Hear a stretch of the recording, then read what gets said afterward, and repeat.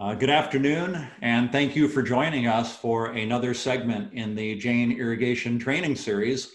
I'm Richard Restuccia, Vice President of Water Management Solutions, and we have a great program for you guys today. I'm really excited about this, and it's no surprise, right? I'm usually always excited about our guests, but we have kind of a different program today from the standpoint of we've got Wendy Miller from the American Association of Landscape Landscape Architects with us today, American Society of Landscape Architects.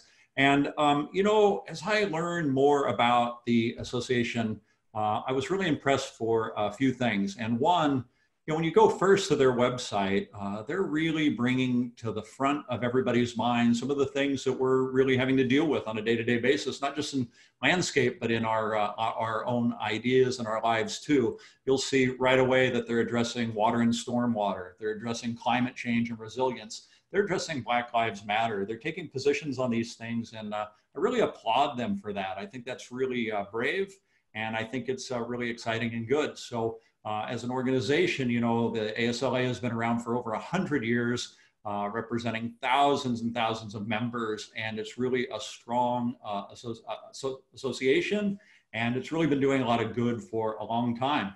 Now, Wendy, our guest today, she's president of the ASLA right now, and what a interesting time to be president of the ASLA. There's a lot going on.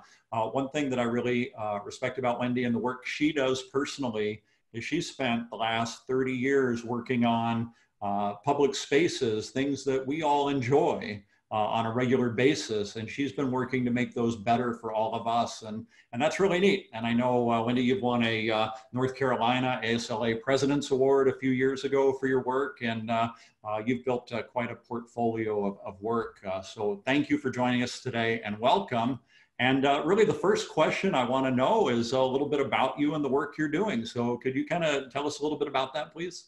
Okay, well, thank you for having me, Richard. I really appreciate it. It's fun to be talking about ASLA in any format. But yeah, my career really started a little bit in the private sector doing residential, which was very fun.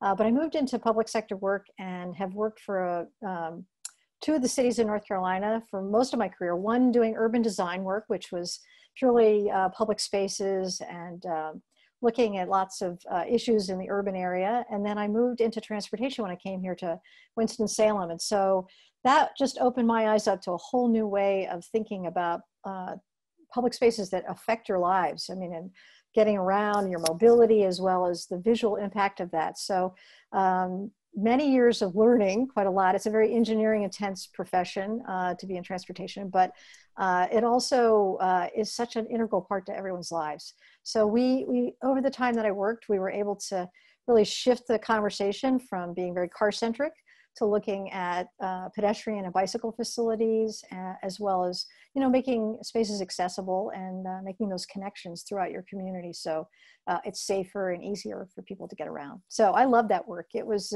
very broad brush, and you could do some very specific projects, which also had a lot of creativity to them in terms of gateways and just site-specific kinds of greenways and things that could go through the communities. Right, yes, because first when I hear transportation, I think, you know, like streetscapes around freeways, but you're actually much more involved in things like bicycle paths, pedestrian paths, and ways for people to enjoy that more. Absolutely, right, yeah. And, you know, it's interesting because there's always a component of being able to stop and enjoy what you're seeing at whatever speed you happen to be going. So if you're on a highway, you're going to think about the landscape in a very different way than if you're, you know, strolling or if you're riding a bike. And so, yeah, great. boy, isn't that true? And, you know, if you have those really nice spaces to bike or walk to work, for example, it's a lot better for our environment, that's for sure. So thanks for doing that important work. So you're doing that work, and then you're involved with the ASLA, of course. You've been a member forever, right? And so then you become president. How does that happen, right? I mean, this is a big organization, I think over 15,000 members. There's a lot of quality members in the ASLA. So what do you do? How do you do this? Yeah, that is interesting. I would say that because I was in an engineering focused aspect of my profession as a registered landscape architect, I did work, I was often the only landscape architect in my unit or in my department. So I really needed to be with landscape architects. I needed to find people who were doing similar but different work. And just because I knew the creativity and the camaraderie of that. So I got very involved in my state chapter. So all of our states have chapters. There's actually a San Diego chapter. You have many in your big state. So California has Sierra and, Northern California, Southern California. So it's good. And lots of landscape architects in California. But here in North Carolina, we're all sort of spread out. So it really gave me that connection back to the profession, and it was important. So I served there, and before you know it, you go and you show up and someone asks you to do something and you run for office, and work my way up to be president of my chapter. And then you come and you meet all your co-presidents from the other chapters. And it really was exciting, and you could see how to do things differently and what was going on in different parts of the country. And just got hooked. Loved it. And I took a little bit of a break, did other things. I also belong to a group of landscape architects that do transportation within a transportation research board, but came back to ASLA and served on some of their professional practice networks, as well as public practitioner committees. And again, I think you continue to be there and do the things you say you'll do. And they think, they can rely on you to be a good steward of the volunteer work that they need done. So I don't have a big splashy career. I'm not a big name designer that does these big, beautiful projects you see in all over the world, but I'm a good workhorse. I think that's part of it. I like to, and I love people. So I just love to get to know other landscape architects and everybody that we work with in our products and services. And it's just a big family after a while, you all feel like you know each other, and it's just enriches my life. So I love it. Yeah, you said something there that really perked up my ears. You said, do what you say you're going to do. And it sounds easy, right? But I know a lot of people don't even remember they said that they were going to do that, right? So that was, I know we've got some people live tweeting today this conversation. I hope they use that one, because I think that's a real gem, very important. So, and then of course, 85% of success is just showing up, right? And you did that, but you have to do it in a good manner to actually get to where you are. Now, this is October 16th today. We should have been just getting back. We should be a couple weeks back from the conference in Miami, but that of course was postponed. When people ask me at work, hey, so-and-so's having a virtual conference, should we participate? Almost everybody's response today is, well, I haven't participated in one yet. So you guys put yours on hold and you're going virtual. Can you tell us a little bit about that? Oh, absolutely. Yeah. I mean, we tried as long as we could to hope for the best, but it was clear sort of midsummer that it was not likely to happen.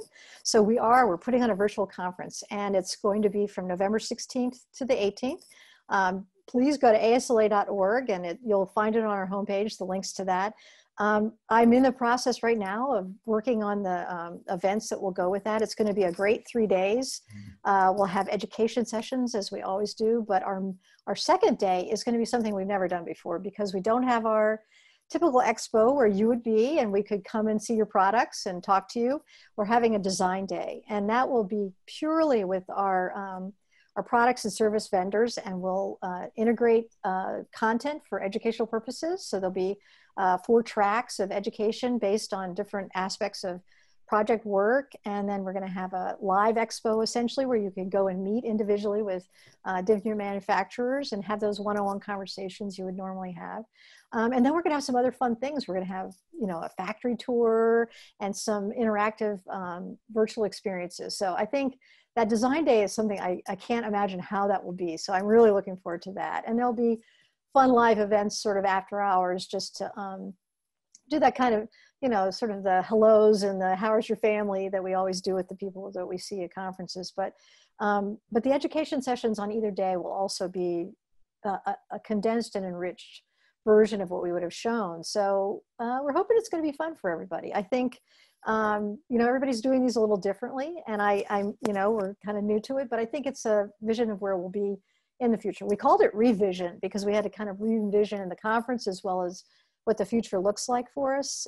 So tune in, and the nice thing is, once you register, that's good for, I think, 30 days. You can go back in and see anything you might have missed, which Oh, that's one of the things you can't do at a live conference. So it's going to be yeah. really great. Yeah, that's really cool. And the few people I've talked to who have been to live conferences, they really do say they're great. And even as manufacturers, people coming to visit them at the conference, they can see who's coming. They can easily register who is there, right, for follow-up and gather information. It's just so much easier. So anyway, that's great. We're looking forward to that next month. It's about a Good, month away. So. good. I hope everybody online today goes and checks that out and joins us there. I think you're going to learn something. It'll be Yeah. good. Great. So, and I just want to remind all our viewers, you know, we've got some people that are active in the chat right now, but you can always ask questions to Wendy in the Q&A and in the chat, and I'll pass those on to her when appropriate. But that's open for you guys to take advantage of. And, you know, one thing that we're, you know, the delay or the virtual conference is due to the pandemic. What's happening in the business world? How is this affecting the landscape architects and their business and their world right now? Yeah, we've been watching that pretty carefully. I mean, of course, even as an organization, we shut down our office and everyone's working remotely. So of course, everyone is mostly in a remote setting. I mean, some people are moving back into their offices now, but I think the blessing for us, and perhaps, you know, most of the people on your webinar today, is that, you know, our work is outside. So in many places, construction was considered an essential work. So I know in my state, we were able to keep moving. I think, you know, obviously some projects have slowed down. You know, municipal and state governments are looking at their budgets carefully, and so things have paused perhaps. I'm starting to see a few things that I had in the hopper, getting a little bit closer to getting back on board.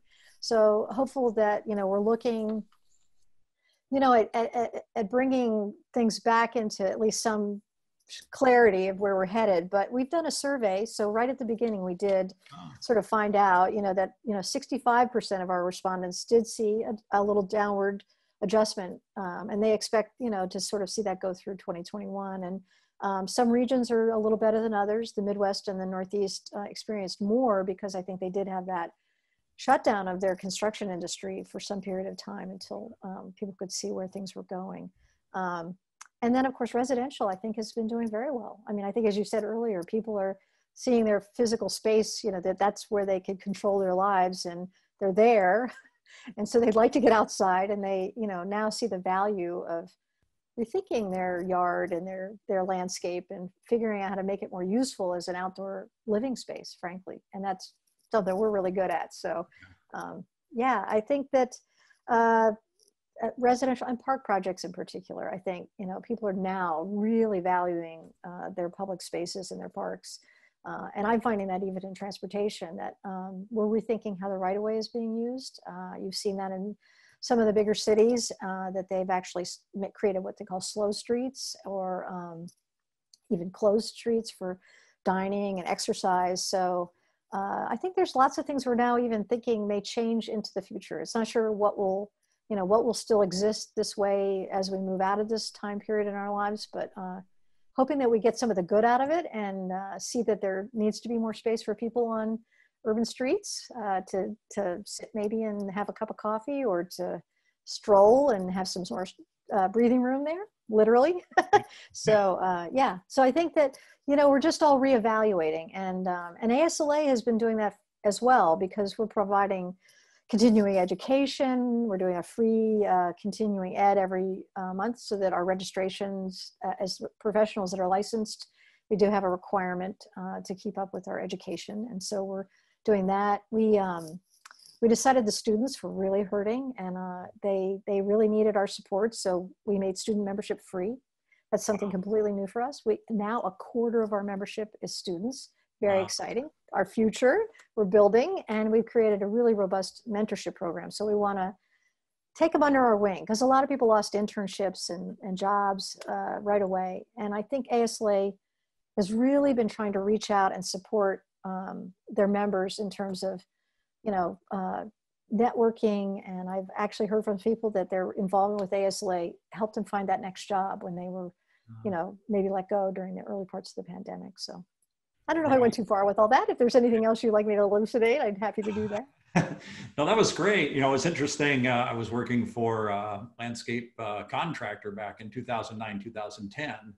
And back then, when the recession hit, we, literally saw commercial landscapes just dying, people not wanting to maintain them at all. And we're certainly getting a different feel now than then. And this residential explosion, right? I'm home, I'm going to build my nest nicer. And by the way, I'm around, so it's easier for me to have somebody come by and bid a job, and I can keep an eye on the workers when I'm home. And this has really helped.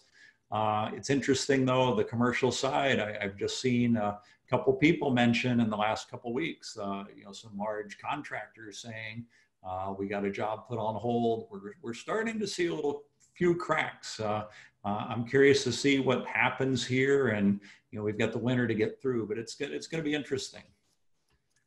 Yeah, I mean, I think that the commercial sector is probably the one. It's unclear whether people are going back into their office settings, and so I don't know how that. I mean, obviously there's no crystal ball, but trying to keep an eye on that, and I think there'll be some readaptation and reuse, but people have come to expect that their landscapes look good. I mean, I don't know. When I was a college student, I don't think my campus, well, it was pretty nice, but now when you go to a campus, they're just gorgeous, right? I mean, I think everything's just been elevated a notch, and there's an expectation now. And keeping plants alive is quite important. It's an investment, right? You want to make sure you're irrigating them and making sure that they're not dying. Right. Yeah. And that you're, putting enough labor on them to maintain them. Right. Absolutely. Yeah. That's a big sell for us too, to make sure that people understand the maintenance requirements of their landscape, not just getting it installed. Yeah. A few years ago, I was visiting with a customer. I said, "Why'd you pick us?" And he said, "Well, I saw the work you did over at, this resort."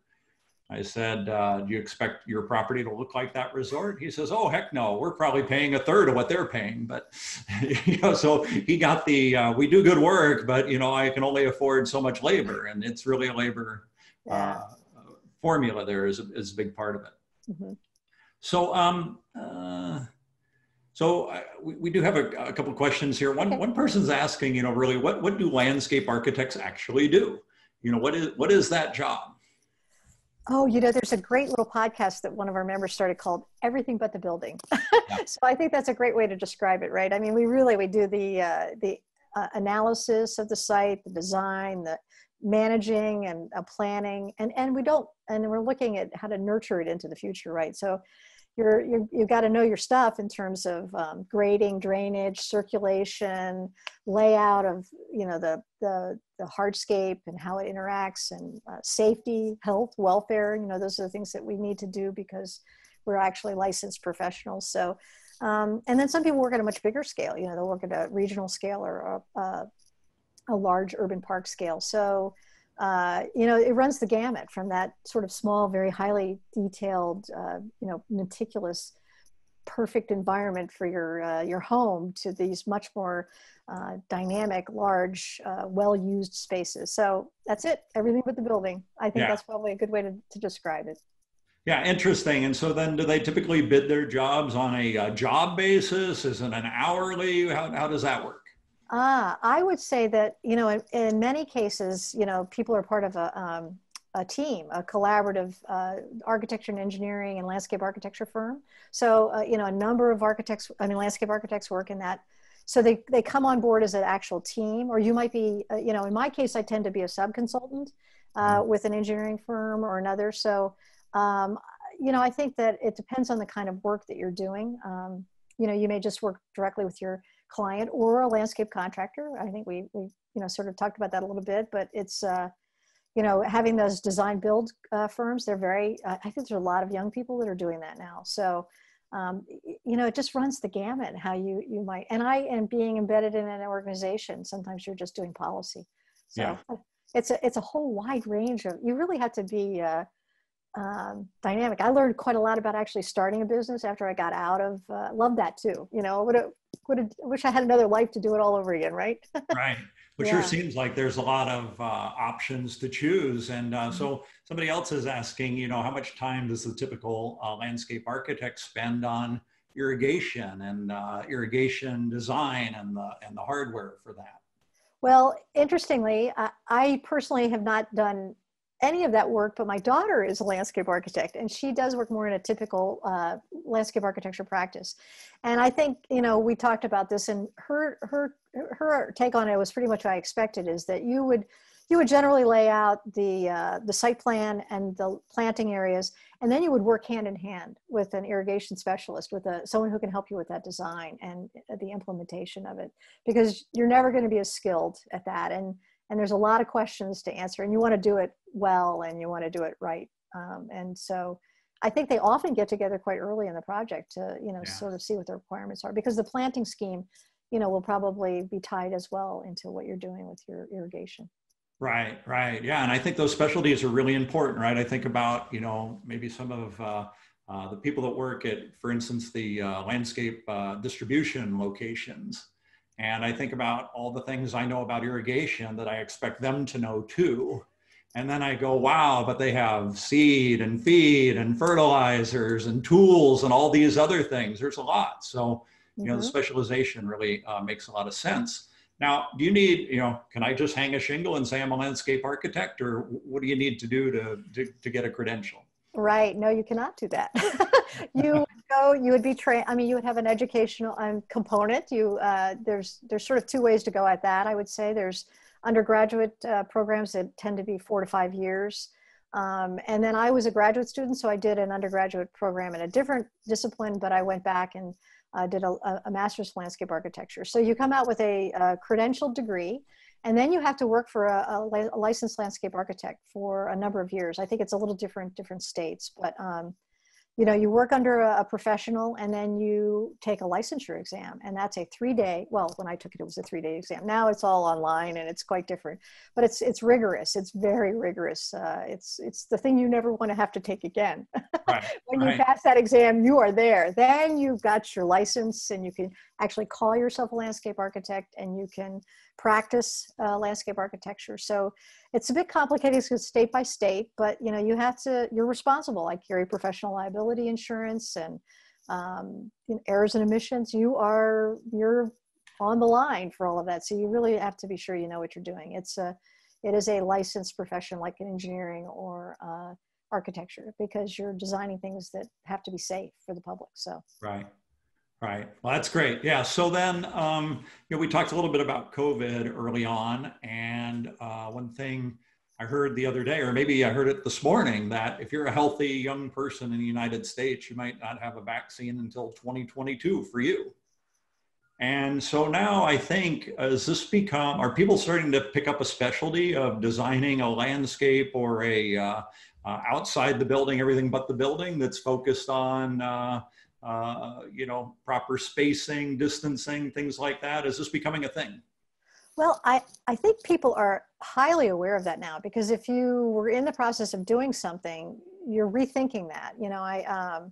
Uh, if your project actually, a project I have at a retirement community, those folks are much more concerned now about how their outdoor spaces, and they will interact in them. So I think people are sort of realizing there needs to be more maybe space for circulation and some outside enjoyment. But I think certainly in the transportation realm, there is a lot of thought about how we're going to make sure that people have enough space, and maybe permanently, in terms of outside seating. And but I think even with the construction that goes on, we did a little webinar really early on about how you need to be sure your contracts are written, and be sure that you're protecting the employees that are out there working in the site. So yeah, I think we're looking at all kinds of different things now, because yeah, I think we're entering a new space, and rightly so. What are you going to do to be sure that these places are safe in many ways? And I know, even at another level, that transportation, using mass transportation or shared use transportation, which is becoming very popular, a lot of that stuff, it's on hold. I mean, people don't want to get into a subway car or onto a bus necessarily. So yeah, I think it's just the whole way we do, create a space for people to wait for things. It's all different. Yeah, yeah, interesting. So we have a contractor that's watching today, and he's saying that he's definitely noticed that there's more a connection today between contractors and designers or architects than there was maybe 5 years ago. And he wants to know, he's hoping that this is the beginning of a long collaboration. I'm wondering what the ASLA is doing to help promote this and getting, right? Because there has been that situation where the contractors say, oh, it was designed wrong, and the architect says, oh, they installed it wrong, and there's the opportunity for finger pointing. It's just been there, but at least this contractor is saying it's getting better, and what can we do to make it better going forward? That's really good to hear, actually. And I know from the time before I did this gig, I was actually the vice president of professional practice, and we were working very hard to come up with some additional contracts that were very specific for landscape architects to work with other disciplines. And I think that we were missing that. And in a way, I think just creating that culture that we're actually talking about things and we're working on those together. And I think I see that too with young people in particular, that they don't want to live in a silo. They want to work together. They come up through the system of being in school and working collaboratively on projects, and they actually do like to get out and do design build projects in school now. And I wish I had that, to actually get your hands dirty and feel what it's like to get in there and lay some pavers. So I think it's a good trend. I'm glad to hear that, actually, because I would love to see that the collaborations were better. I think the trust that gets built between a landscape architect working with a contractor or working with a planting designer, if that's not your specialty, because not all landscape architects know plants. So yeah, it's a great thing. And I worked with engineers, and I could see that changing myself, that they were opening up, there was more respect. So yeah, I mean, we're a team. That's what I love. We want to be a good team. We want to give a good product. Everybody wants it to come out well, and for the client to be happy. Right. And I think this is what we were talking about the other day too, a little bit, was that the really successful landscape architects and contractors we know have good relationships with the other side. And they're able to collaborate and discuss when there's issues, and they have their go-tos. And if it's working, if the relationship works, then it's going to be successful for both. So Absolutely. It is good to see it getting better. I'm glad that this person mentioned that. Any other good questions out there for me? I'm not looking at your chat box, but. Oh yeah, there's lots, right? And this question goes along with the question I had too about water conservation and the ASLA, and how our architects dealing and coping with global warming and climate change right now. So that's a big question. So anyway. Yeah, absolutely. Well, we have a very active government affairs group within our professional organization. And, part of it is looking at our licensure and working with state issues. And the other part is a federal group that looks at developing, legislation. And so, we work with the Land and Water Conservation Fund. So at a very large scale, we work on federal legislation, which is always meant to be better about conservation and stormwater management, and integrating it better into, working with the Corps of Engineers. And so at a very large level, just getting those policies written properly. And we do write policies on another level that are useful for our members in terms of water conservation and xeriscape, which is planting in dry locations, plant choices. So we try and provide them with at least that guidance and the resources to go, if that's not their specialty, to work on it. But managing water is just a huge part of what landscape architects do. That's often the first reason you get called for a project, is because people have problems with water. Right. It's too much or it's not enough. So yeah, I think that looking into the future, water is just going to be more and more of an issue. So obviously conservation is huge. Rain gardens, that's a subspecialty for a lot of people now, is that they look at how to, manage water on site, not to let any runoff, get into other locations and problems. And so, Yeah, I love this little story that when I first had a job where I learned about landscape architecture, it was in a campus planning office, and the architect was this very funny guy, and he had this drawer, and he said, "Here's the secret to everything," and he pulls out this drawer, and he pulls out this paper, and he goes, "Water runs downhill."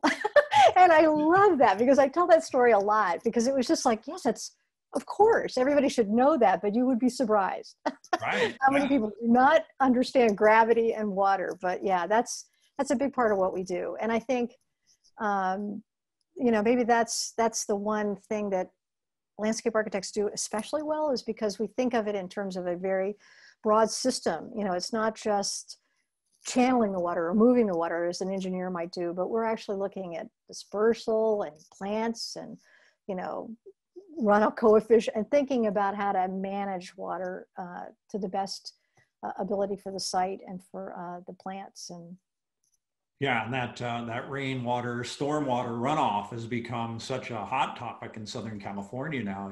Don't let it run off the property, right? right. Why waste it? And let's not have to spend the money on dams and trying to capture it when you can keep it right on your property. And that's it's really a different conversation we're having today than we even had 4 or 5 years ago, and it seems to be accelerating. So I'm pretty optimistic about it. Mm-hmm. Somebody mentioned that there's an ASLA Resilient Design and Climate Change panel sponsored by the Northern California ASLA on October 27th. So yeah, you That's guys right. are on this. That's right. Actually, I'm going to be a part of that.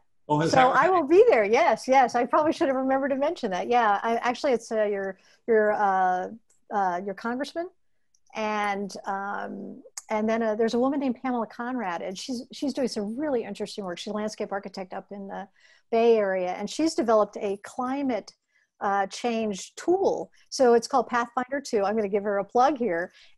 You use it for your site, and it gives you you put in all the factors, how much pavement, what kind of products you're using, what your vegetation cover is, and then it gives you a climate positive score essentially. So you'll see whether you're 20 years to being climate positive or 5, and you can adjust things. So you could go back into your design. It's an amazing thing. I encourage you to go look for it. It's terrific. She was actually a student or a fellow with the Landscape Architecture Foundation who got a grant to do this great work. So there's all kinds of things out there.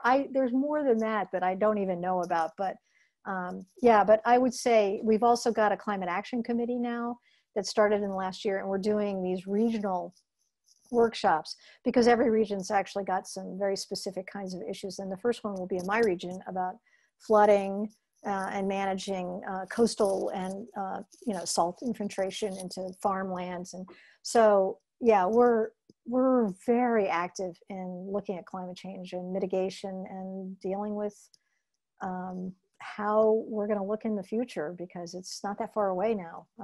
It really Yeah, isn't. that's very cool. Thank you for doing that. And so here's the thing, though. A lot of people were familiar or are familiar with LEED, right? And LEED Mm-hmm. certifications for buildings. Your group has embraced that, but kind of gone in a different direction too, the Sites Initiative, right? Right, absolutely. Well, a number of years ago, I may just pull out my notes just to be sure I get this right. We did work very carefully, with the Green Building Council, because LEED was very important and it was being used by a lot of people, and it's a certification. So you become certified to be a LEED certified person. But we developed this Sustainable Sites Initiative, and it's a rating system. And so it does very similarly and ties in probably with other tools. You can look at how to make your site more energy efficient, more climate positive, and you get essentially you can get a certification that goes with that. And it's something we used for our redo of our building when we redid the center in Washington, D.C. And I think that there are a number of practitioners out there now that are sites certified and are doing it. And I like to tell my students, because I teach every now and then, that that's something they can get right away. You don't have to do that 4 years of working under landscape architect. You can study for that test and take it and call yourself a site certified designer. So not a landscape architect, but a designer. Right. And it makes a big difference because it's sustainability focused. It's looking at all those materials and how to sustainably source them and use them in a way that's, and it's got all kinds of community benefits as well. Right, right. Well, that's great. So, has this pressure to save water impacted landscape architects in a big way? Yeah, I think so. And certainly I would say in California and the Southwest, you know, everyone's been on this for many more years than in other places. But yeah, I think that it's a real focus of how many people do their work. And I can't imagine that doing an analysis of the site for your water conservation and for your stormwater management and all the issues you have with water, I can't imagine that you wouldn't do that first thing first. You know, go and tour it and see what the existing conditions are like. And yeah, there's actually, I love to get a shout out to our past president, because Sean Kelly is kind of like the water guru that I know. And he could tell you every drop of water that drops on a piece of property and how it goes and where it goes. And that's a focus of his practice. Absolutely. Yeah, well, that's awesome to hear. Now, for any landscape architect that's out there today that is thinking about becoming more active with the ASLA or is in the group but not participating that much, do you have any words of wisdom for them or any encouragement that you'd like to pass on? Well, you know, I think that's where, like for me, you're going to find the people that are interested in what you're interested in. They're doing things that you may or may not have heard of, or it's where you're going to find that energy and collaboration. You know, the beautiful thing about our conference every year is where we all gather together and we, you know, we sponsor students. Actually, I just found out today that we did a fundraiser. So we are sponsoring virtually every graduate of last year's programs to be able to attend our virtual conference this year.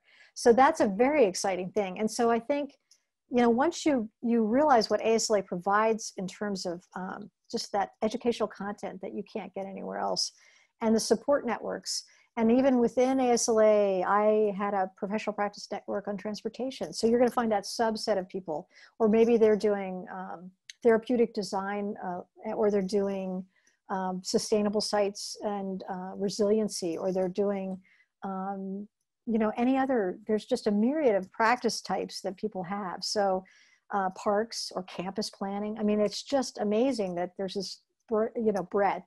So if you want to find your people, that's where you're going to find them. And, you know, I think when you leave school, you know, you've got that sort of that camaraderie, and it just kind of, you get into an office or you get into a work environment and you may or may not know another landscape architect, it gives you the support and energy to keep going and, you know, and make changes, you know, because I think, you know, one thing I realized the other day, I would tell young women in particular, like I wished I had, is, you know, maybe not to get stuck in any one thing, you know, to make a shift, see what you can shift your project to or your practice to open up new parameters and new ways of doing things. It's just, you know, that's what you're going to get from your professional organization. It's going to give you that enrichment that you can't really quite get anywhere else. Yeah, certainly. I really encourage people to get involved with their organizations, right? The Irrigation Association is something I've been involved with over, you know, the past 20 years and served on that board. In fact, I think I probably have the job I have today. Fortunate to have this job as a result of a relationship through the Irrigation Association with Eric Olson, who hired me at James. So that's just, you know, a small way that you can benefit, you know, personally. And then there's lots of ways to give to the industry through that. So yeah, appreciate that and what you guys are doing. Somebody's asking now, does the ASLA work with other organizations like NALP or the Irrigation Association, you know, and especially in places where they have similar goals for water conservation? You know, I think this year has been really great time of finding new partnerships. And so, yes, I would say very strongly that we are, we have our sister organizations that all sort of have their own focus area with the education or the licensure of landscape architects. But now we're kind of broadening for STEM reasons. We want to be considered a STEM discipline. And so we're reaching out to a lot more science and ecology and other associations. So yes, we do on a regular basis. You know, there's sustainability groups and we partner with them. So I think absolutely. I mean, there's a lot of joint activities and conferences that can be done. And we always have those close relationships because you sponsor our activities and we're all there together, and we learn about products and we learn about new ways of doing stuff. So it's a natural fit.